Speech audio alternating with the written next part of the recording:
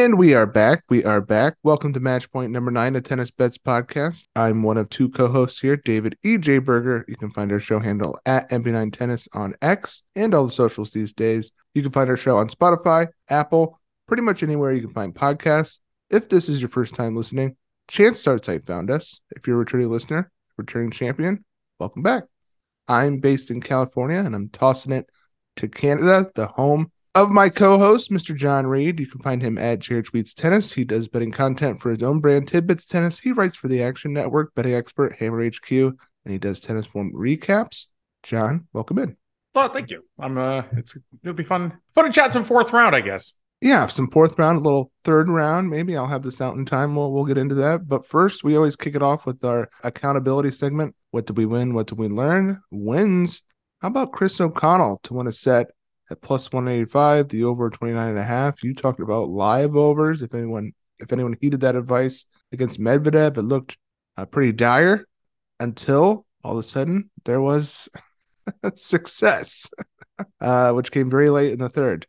So thank you, Chris, for not giving up and cashing those tickets for us. Tommy Paul, money line, minus 120 up to minus 130, depending on where you got it, versus Alejandro Davidovich Fokina. Cash that. John was big on taking that. Adrian Manarino, Francis Tiafoe played, and we played the over 3.5 sets at minus 150. Manarino gets the first set. Thank you. Foe wins in 4. Big Dom Stricker, our guy, keeps it rolling. John, you teased your stake for the money line at minus 130. What did you put in your preview for staking for that one? I had 2.5 units on the money line and then one on the minus 1.5 sets. It came out at the numbers I bet it at to about a unit of profit, though. And you know what? A unit of profit on every match, the amount of matches I bet would be, I'd put Pinnacle out of business. Obviously, I don't do that. So, don't pretend like this is a brag. That's not a brag. But I'm just saying, even going 1-1, you go 1-1 on a match with a unit of profit, you are a happy camper. I will take it. Absolutely. Borna Goyo, minus 1.5 sets versus Yuri Vesely at minus 145. Cash that. Bet that as we recorded. Nice little pickup for me. Laszlo Djere versus Novak Djokovic. A couple takes on that match in the last episode. I bet to win a set at plus 300 for pure variance reasons, and I got that variance. And Sweat I also free. Well, it was pretty sweaty the entire, because he got that break pretty early in the first set. Yeah. So he went down on serves, several service games, and gutted him out. I thought there was no way he was going to hold, but he did. I also, off air, played the set 1 money line at plus 650, so that was a nice pickup for me. Thank you, Laszlo Djere. Full disclosure, I have a Taylor Fritz 33-1 U.S. Open ticket from post Atlanta, and I was like, oh my gosh, that was dead. Is this going to get a pulse? But no, no. Opening moments of the third set was like, oh, this is Novak's gonna crush, and we've seen this before. I think most recently we saw this against Jannik Sinner at Wimbledon last year when that was the last time he fell down 2 sets, and then it was pretty much over from the start of the third set. Losses. Let's talk about something from the round 1 episode that I left off. Alexander Vukic versus Alexander Zverev, over 34.5. Missed that last time. That was a serve-oriented match, as I thought it would be, but 6-4, 6-4, 6-4. Cool. Of course, Zverev chokes away a set against Altmaier in the next round. Thank you. A less sturdy. And when he says chokes it away, he doesn't mean he had a set point at 30-40 up 6-5 on return. He means he had, he won the set. He had 3 breaks in, but he almost choked away 2 sets to Altmaier. He basically choked away a set to a tie break that would have also helped you over the round before, and then choked a set the next thing. He went 5 of 25 on break points. And I'm sure Dave was like, where the hell was this against Vukic? He could not convert a break point to save his life against Altmaier. Yeah, I also had a small play on Altmaier set 1 money line at plus 350.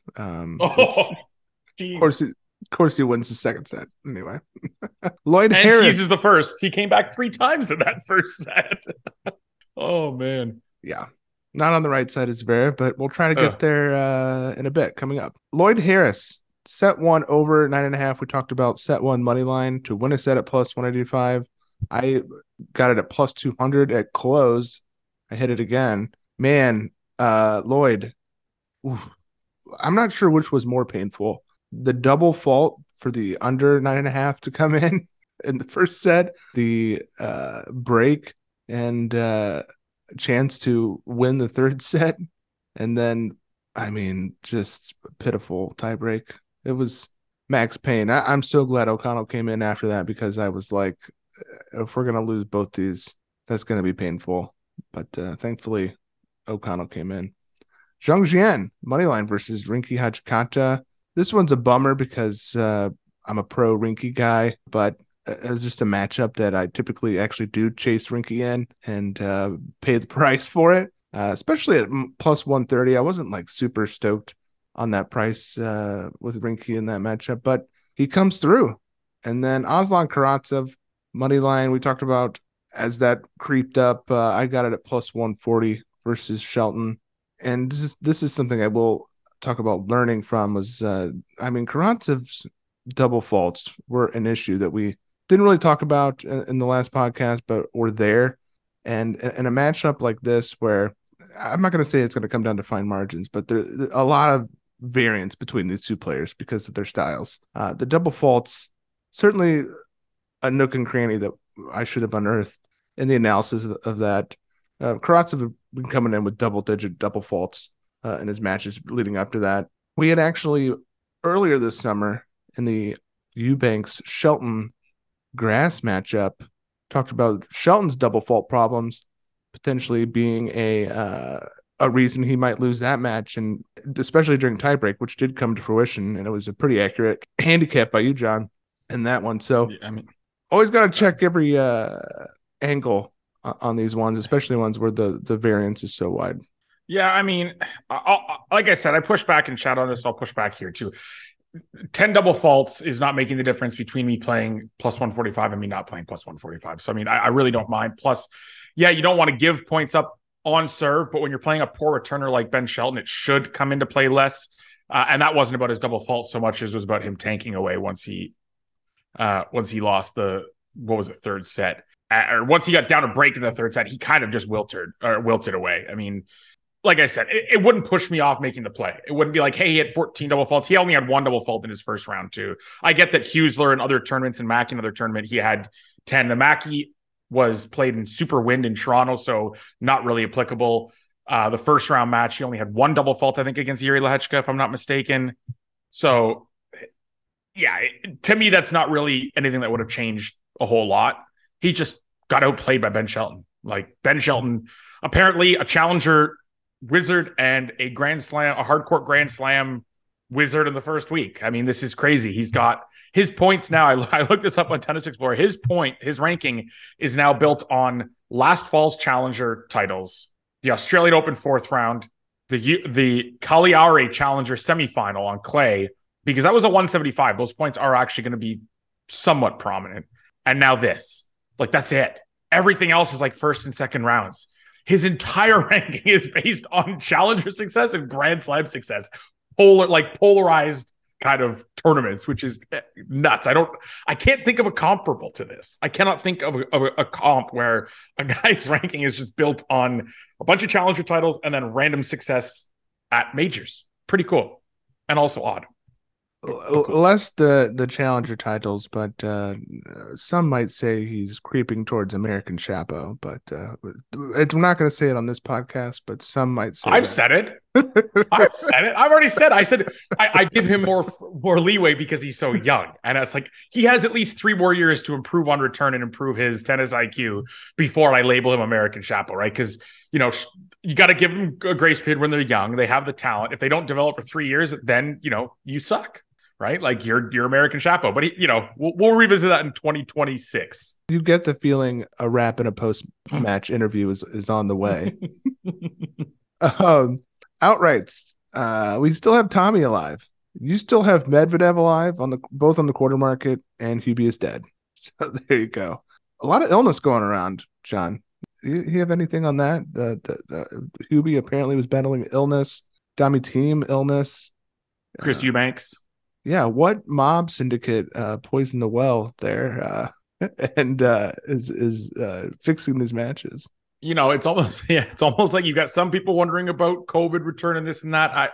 I don't know, man. It feels like I don't want it. Look, this is pure conjecture. Okay, this is pure speculation. It's not even an allegation from a player. Okay, this is even less credible than that.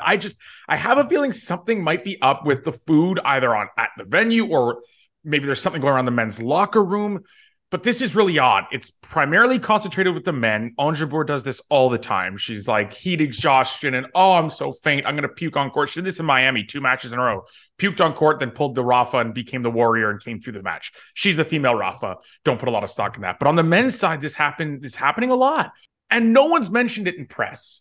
And there have not been been no news and interviews. That almost makes it feel like the tournament wants this kept quiet. Again, pure speculation and conspiracy. Okay, I'm not gonna pretend like I know what's going on. I just feel like, from a logical standpoint, at least one of them would have mentioned I did this or that, or I ate at X restaurant, or I did why is it 3 or 4 guys and we haven't heard anything about it? Chris Eubanks is on the freaking broadcasts now and hasn't talked about it, as far as I know. I don't know. It seems odd, bro. It seems really odd. I'm waiting for American air conditioning to be brought up in context with all this. That's usually a tried and true not excuse, but narrative that gets out there. All right, John, we have some matches to talk about, which we will after I talk to you about Spotify for podcasters. All right, John, I'm gonna have this out in time, plenty of time actually, to talk about the last 2 matches today, the day of recording. The end of round 3. The first is Alexander Zverev versus Grigor Dimitrov. These two have played plenty of times. 5-1 head-to-head to the Zverev side. Just played in Cincinnati in a 6-2, 6-2 beatdown. They played at the French this year, which was a straight set win for Zverev as well. Now, this is notable because Grigor Dimitrov is having his best year since 2017. He's 28-17. That's his most wins since 2017.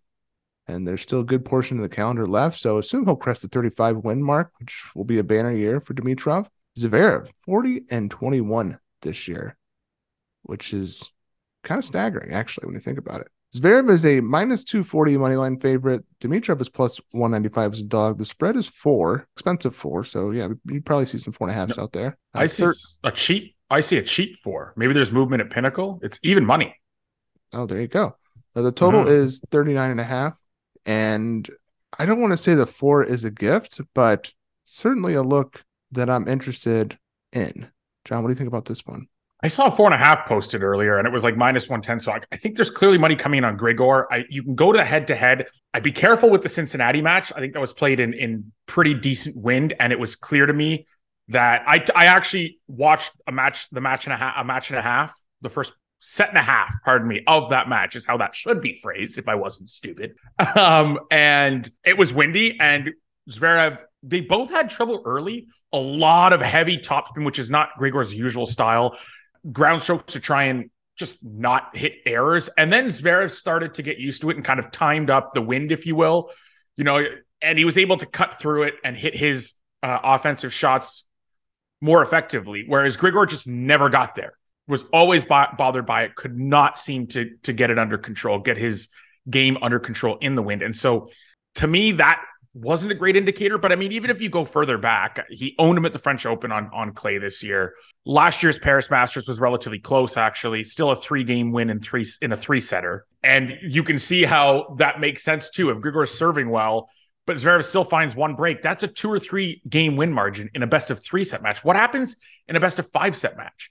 Then you've got, this is where last round I thought it was the people fading Dimitrov off a 5-setter I thought was a terrible idea. And look, there were multiple people I respect that did it. So it's not shitting on anyone in particular. It's just, I wrote this up for action and I still stand by it. And you don't want to be results oriented on one match, but frankly, I was right. I trusted Dimitrov off 4.5 hours, 4 hours, 40 minutes, more than I trusted Murray off of 3 hours on the same amount of rest.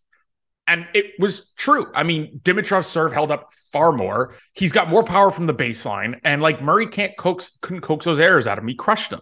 Now I'm not so sure, right? That was actually somewhat long for a 3-setter. It wasn't your traditional hour and a half, 2-hour match, even though the scoreline was fairly lopsided. I think it was over 2 hours. All of these U.S. Open matches are very long for the most part. Right. And his serve really fell apart in that third set, pardon me. What is that an indicator of to me? His legs were fine through the first two, but he was having to hold from 15-40 down. I think he did get broken once or twice in the third set. That to me is where you can make the case his legs started to go. That's where the fifth set against Alex Molchan, who, by the way, everyone also shit on Alex Molchan. Watch Alex Molchan play. How does this guy win matches? How does he trouble Dimitrov? He's the exact kind of guy that troubles Dimitrov. Super consistent, hits with angles, gets a ton of balls back. That is the epitome of the person that troubles Grigor Dimitrov. And Zverev troubles him for the same reason, makes a ton of balls, but he's actually got a decent power in serve as well. I like Zverev in that matchup. I really do. Not just because of the head-to-head. That can be used as like a tertiary reason, but the primary and the foundational reason should just be the matchup is terrible for Grigor, right? You can get a -1.5 sets at -125 on Bet Online. You can get it for -135, which I think are both playable numbers, and that'll be my look in this match, laying a set and a half. Yes, with Alex Zverev for the price. That's a great look because coming back to the kind of set scores I was alluding to earlier, you get Dimitrov serving really well one set, serves first, and Zverev breaks himself with a double fault and an error along the way. A 3-6 could really hurt your -4. Your -1.5 sets, you're not so concerned, and you still have the better player who, over the course of 4 sets, is more likely to win 3 of them. And it's -110 at Pinnacle, -112. That's a really good number. I love that look. All right, John. Sebastian Baez, who I'm a fan of, Team Baez, first team grinder. He's taking on Daniil Medvedev tonight. It's first meeting between the two. Baez is on an absolute heater. Broke a 4-match losing streak on July 31st with a win over Hadmad Medvedev in Kitzbühel. Wins that tournament. Wins Winston-Salem, a hardcourt tournament, John. A hardcourt tournament. From a set and a breakdown in his opening match there versus Daniel Galan. I thought he would be toast moving from Winston-Salem to New York, but Borna Coric obviously going through something. And I look back at Baez's terrible run on hardcourts to end 2022. That kind of wrapped him in this can't play on a hardcourt narrative. And he played some pretty tough opponents. So I actually think there's a lot of context you could throw around that end of year run last year. However, I think he is done tonight versus Daniil Medvedev. Yeah. Medvedev is a -1,200 moneyline favorite. Sheesh. Baez is +700. The total is 30.5, down from 31.5. The spread is 8.5. And yeah, I think it's going to be some trouble for Baez tonight. What do you think about this one, John? Yeah. Look, Baez's win streak, good for him. He was the second best player after the first 5 or 6 games against Meligeni, period. That match was on Felipe's racket. He hurt himself. He quit after 3 sets. His serve was under more pressure. It was more a byproduct of his own errors, right? So he had, I think, 16 errors in the first 7 games of the match. Came back and won that first set because he started to play a little more solidly and his forehand was just dictating. His serve was a little bit bigger. Baez has a sneaky good serve for a clay quarter and a guy of his height. I'll give him that. But Medvedev is an expert returner, especially against guys like Baez. This has the Chris O'Connell scoreline written all over it. Medvedev might get lazy like we saw it against Arnaldi in Toronto, right? That's that 7-5 second set after he crushed him 6-2 in the first. That happens. Medvedev checks out of these kinds of matchups all the time when he's dominating. But he dominates first, right? He gets himself out to a massive lead, and then he'll play a little more casually. But 8 games is wrong. 8.5 is wrong. This is a 10-game margin. It's purely because of Baez's win streak, which, like I said, I'm frankly not sold on. You won Winston-Salem, one of the worst hardcourt fields of the year. You beat like super streaky Borna Coric, super volatile Yuri Lehechka, Laszlo Jerry, who basically gave up. Vukic, who had his worst serving match in a long time in 3 sets. Galan from a set and breakdown in 3 sets. Not a natural hard quarter. You were the second best player, or the match was not on your racket against Meligeni. Like, where are the good wins along the way? Echeverry is a solid win, but it's on his preferred clay courts. I don't know. I'm not sold on this. The total to me is, I'm not even kidding when I say this, and I hate betting unders, because especially with Medvedev, where you could go 6, like the Chris O'Connell scoreline, 6-2, 6-2, 6-7, 6-2, something like that. But this total at 30.5 is absolutely buck wild wrong. I have the total down at 28.5, and I don't care if people say, like, you can't be that far off market. A grand slam in the 4th or 3rd round. and think that your number is okay. No, you know what? I'll stand by my 28.5. That number is a full, at least a game and a half off. Maybe you can convince me 29, but that number is off. That's my point. Whether it's off by a game and a half, or 2 games, doesn't really matter. It's off by a wide margin, and that Medvedev under looks great. So I'll be on the Medvedev under, but I'm also going to split it with the handicap, or the spread, pardon me, minus 8.5. Because one, I've been screwed by unders too many times before, where the favorite runs away with it in the third set. See Coco Gauff versus Elise Mertens. She covers the spread, doesn't hit the under. And 2, Medvedev is the type of guy who can take sets off. So I'll probably be splitting like unit and a half, but it's a big bet either way. These are wrong. Both numbers by a full game to game and a half, or 2 games. I am in agreement with your thinking. I really don't know how Baez wins a set, let alone holds serve many times. I mean, honestly, many times. Medvedev was really good in the O'Connell match. That was the complete luck box for that plus 185. So I'll take talk about what do we win, what do we learn. I mean, I learned that Daniil Medvedev is full octopus mode here in New York. All right, John, let's pivot to round 4. We're entering lopsided territory thanks to some solid dog wins. Our boy Dom Stricker is plus 525 on the money line as the dog. Fritz is a minus 800 favorite. The spread is 6.5. Total is 35. First meeting between these two. Dom is on his 7th match here, I believe. Mm-hmm. And I will say this. We talked about the fatigue factor. It might have been there early in the match, but man, he finished strong against Bonzi, which was super impressive, I thought. The 5th set, yeah.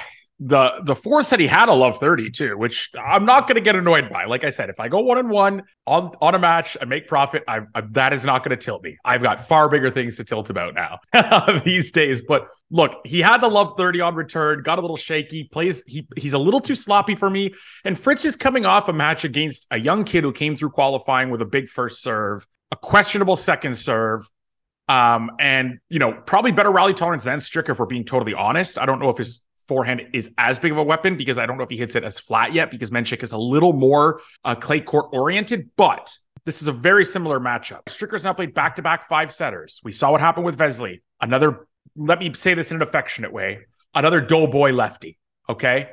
Like, Dave, I'm on camera when we do these podcasts. I am no, skinny guy myself. I'm also a lefty. Like I love these guys. Trust me when I say this, it's out of love, but he is a little, little pudgy. Have to admit it. And he's played back-to-back 5-setters. Taylor Fritz just took Jakub Menchik to the woodshed. The second serve was a concern against Droge. Droge just kept pushing it back to his forehand, no less. I was like, if you're going to push it back and not attack it, at least send it to Menchik's backhand. Didn't do it. Got crushed because of it.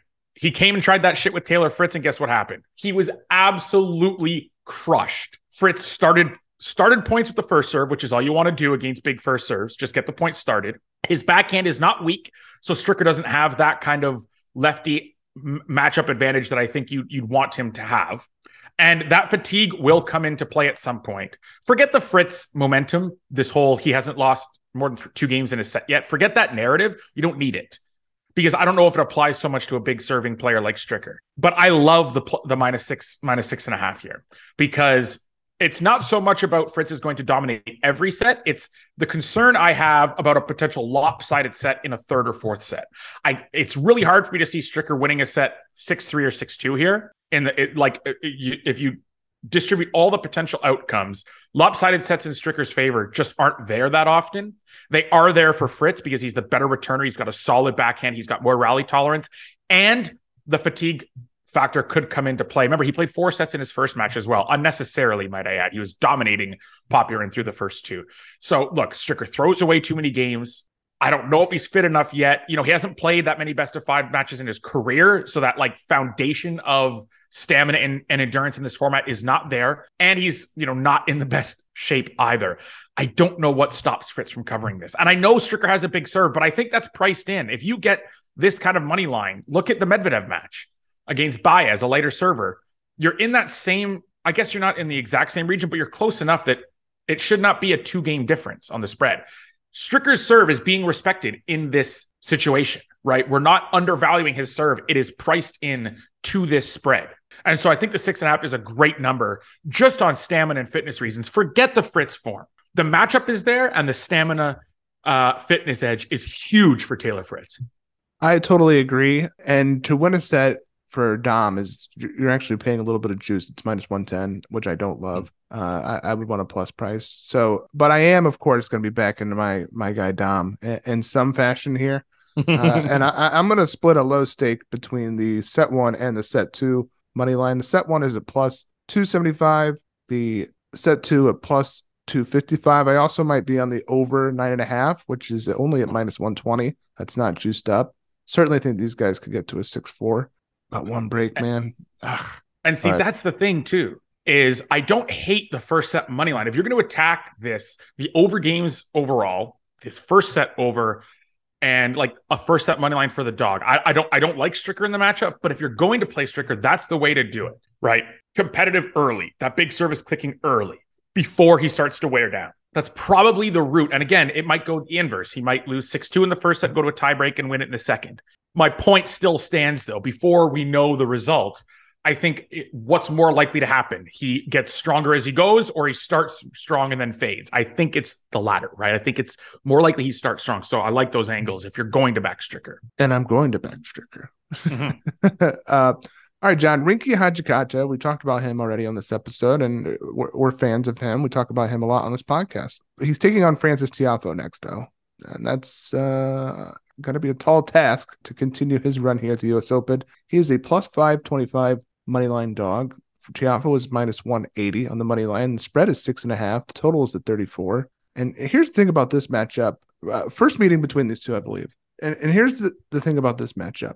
Is 2 of 3 matches for Tiafoe were similar style players to Rinky Hijikata. So he's had some prep coming into this. And again, we're talking about another lopsided matchup here. And another one I do not like the dog's chances very much. Couldn't agree more. I think, look, I hate to be the chalk guy. That's not me. Anyone who knows me has always accused me of like the only trolls that I've had have been like, you throw darts at underdogs. Like I'm the other way. I usually like the underdogs more often than the favorites in tennis, but it's another one where the favorite just looks so good. Look, Tiafoe had his struggles against Mannarino, but Hijikata does not hit that annoying flat ball that Mannarino does. He does not have that pesky game style nearly as down pat as Mannarino does. And he's not as experienced at a best of 5 level as Mannarino is. Now, Mannarino was clutching at his knee, and Tiafoe was not ruthless enough in closing him out, not clinical enough, okay? That was a little concerning. That's the only concern I have, though. Like you said, Lerner Teen, I would actually say is a little bit better on taking the ball on the rise, counter-punching, and kind of pushing it back with angles than even Hijikata is. And he's only 18 now. He's also less experienced. He doesn't have the serve that Hijikata does, so there's a little trade-off there. But Tiafoe dominated him. Tiafoe beats Mannarino by 6 games. And against a guy who does have a serve and power, he also showed he can dominate in Sebastian Offner. I mean, there isn't really anything that Hijikata does here to make me think he keeps this matchup close.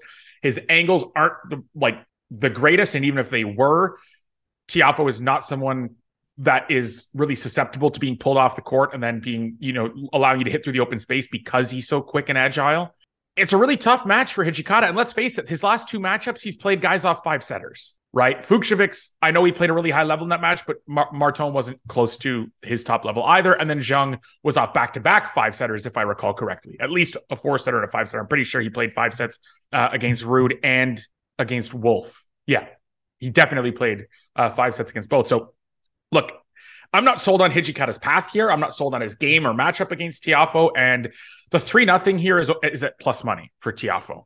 Look, if you're going to tell me that Tiafoe drops a set over half the time in this matchup, I'm just plainly going to disagree with you. So from that standpoint alone, I think there's value to be had. You know me, I'm not the biggest 3-0 guy. It takes 1 5-7 set to sink your bet. So again, probably play a little bit of 3-0 and a lot more -6 or -6.5. Tiafoe's hasn't been the greatest returner in his career overall, or at least as good as he should be for his game style, but he's been fine this week.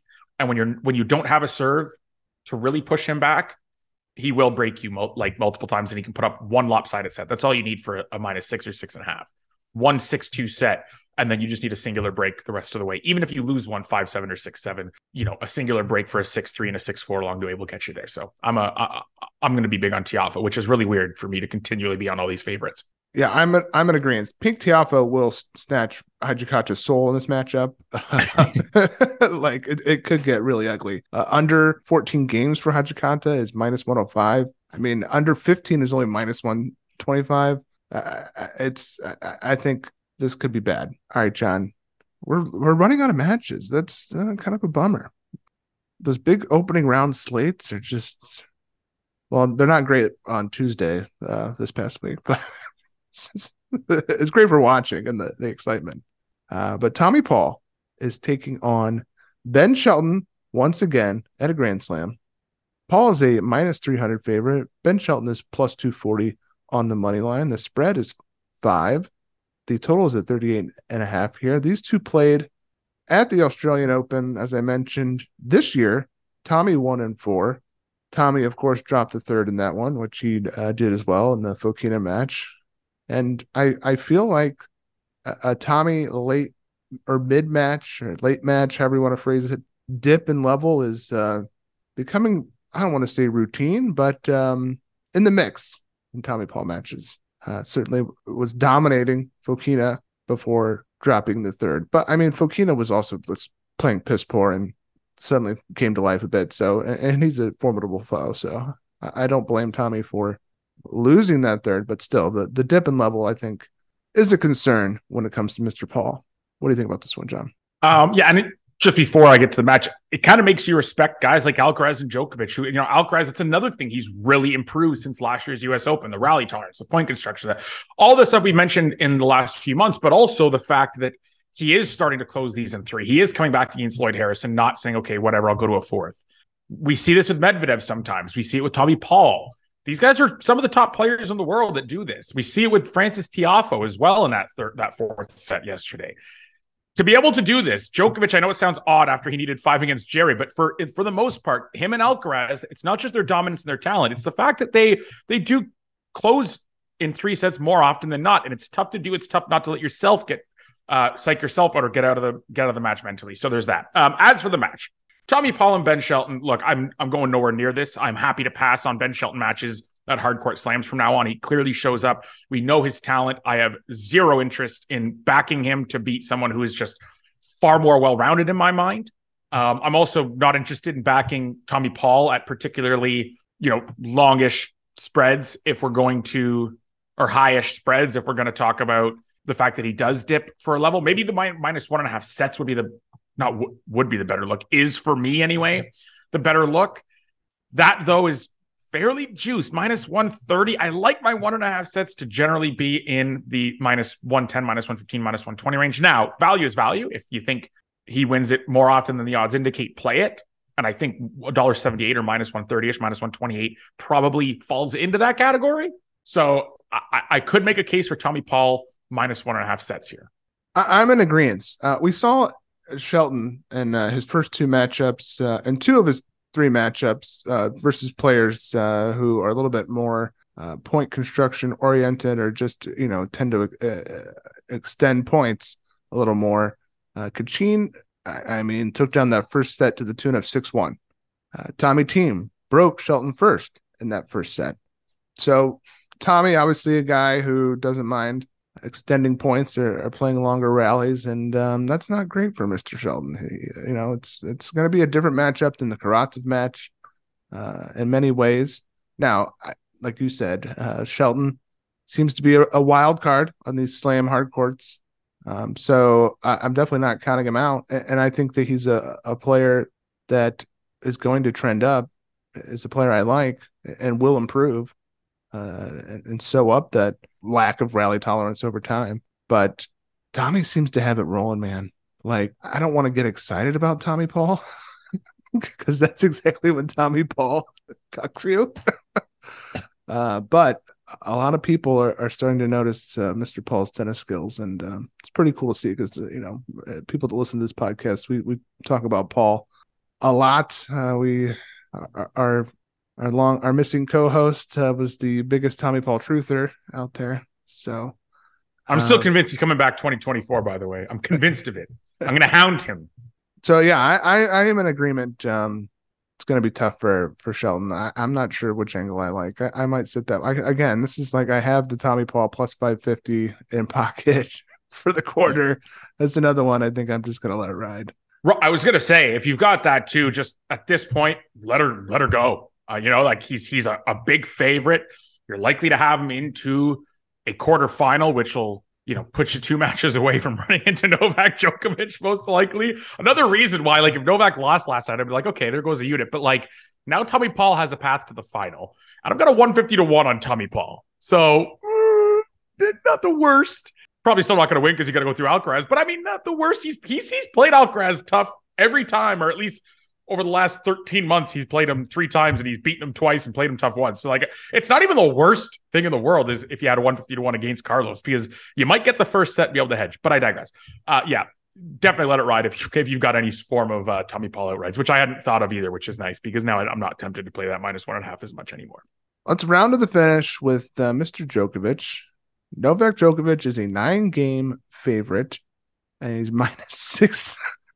He's -6,600 on the money line. It's just hilarious to see a number like that. Oh my God. He's -6,600 on the money line. Borna Goyo is +1,500 as the dog. Holy crap. The total is at 29, and rightfully so. I mean, there's literally no way Goyo's going to win this match, but I am a Goyo guy. I've decided I'm a Goyo truther. I like him. I've decided. I'm pro Goyo. I like him. He's awesome. He's not awesome, but he's a fun player. I think he has underrated rally tolerance, actually. Yes, I was going to say I think he is underratedly awesome. I would agree with your first part of that statement that he is pretty damn good, man. I really like Borna Goyo. It's kind of like J Balvin blonde look, rocking Nico Moreno de Alboran vibes. I was like, I thought Nico Moreno de Alboran was out of this tournament. What the hell is he doing to playing Yuri Vesely? Then it was Borna Goyo. I was like, oh, so we're just going to have 2 guys that go 90s style boy band, bleach blonde hair. Cool. Awesome. Top 10 sweatiest guys on tour, Borna Goyo. I mean, it's 2-2. Guys, it's like they've been playing for 3 hours. And it's a night too. The sun's not even out. Anyway, I'll say this. This is lined almost identically to Laszlo Djere, and I don't know that should be the case. I mean, Goyo maybe has a bigger serve, but Djere has a pretty decent serve himself. And honestly, how Djere found success was winning long rallies versus Novak, who just was missing. And I do not see Goyo winning long rallies, even though I did praise his rally tolerance skills. He's not gonna do what Djere did. Djere pushed on the 9. If you had the 9.5, you got there. So I think maybe this is because Novak struggled the other night, but I think this is in line for another Novak beatdown here. You know who I wouldn't want to be on Sunday? A certain person named Borna Goyo. I would not want to be the guy that plays Djokovic the match after he had to come back from 2 sets down, because there's going to be a mentality from Djokovic where it's like, no. I played late. I think he played a night match in his second round as well, and now I just played late in the third round. No, I'm coming out. This is being done in 3 sets. Like, I'm not doing this again. Would not want to be Borna Goyo on Sunday. I can tell you that. And that's all I'm going to say about that match. Like, honest to God, I don't really have more to say about it. I think Goyo's serve is better than Laszlo Djere's, but like you said, that's not how Laszlo won the points. It's not how you beat Novak in general. You beat him with a strong serve and then a +1 ball, or strong rally tolerance and just making stupid, like almost reaction type shots that Djere made. And that is not Goyo's strong suit, or at least not as much as it is Djere's. So I'm with you on that matchup at Alice's point for sure. Look, like I said, would not want to be Borna. I mean, I guess you could lay the 9 under 29. See, this is one of those things though, too, as a high volume bettor. I always say when I do my Patreon kind of audio recordings or episodes is I like it slightly. But like, I'm so high volume, there's other favorites I like a lot more. And so it's just easier to scrap that one. I mean, you could make the case like pro bettors will just bet value where they see it, period. They won't even hesitate. They won't fight themselves on it. They'll just do it. And like, but that's not me. I'm still, just kind of out here trying to find edges and trying to bet the ones that I think are larger. So that's probably one I can skip. Like, will he win by, is 9 a decent number? Maybe it should be 9.5. At the same price, I don't know, but it's marginal enough for me to just pass, All right, John. Well, we've said it all on the late round 3, round 4, day 1. Follow John at Jared Tweets Tennis, at Tidbits Tennis. Follow us at MP9 Tennis. If you're going to listen to us, please listen to us on Spotify moving forward. We need Spotify listens. Give us a rating, a review. If you're liking the content, we're not out here running clean with winners, but I feel like we give a pretty good breakdown of all these matches that provides value beyond just the picks. So please do support us in any way you can. Until next time, see you on the court.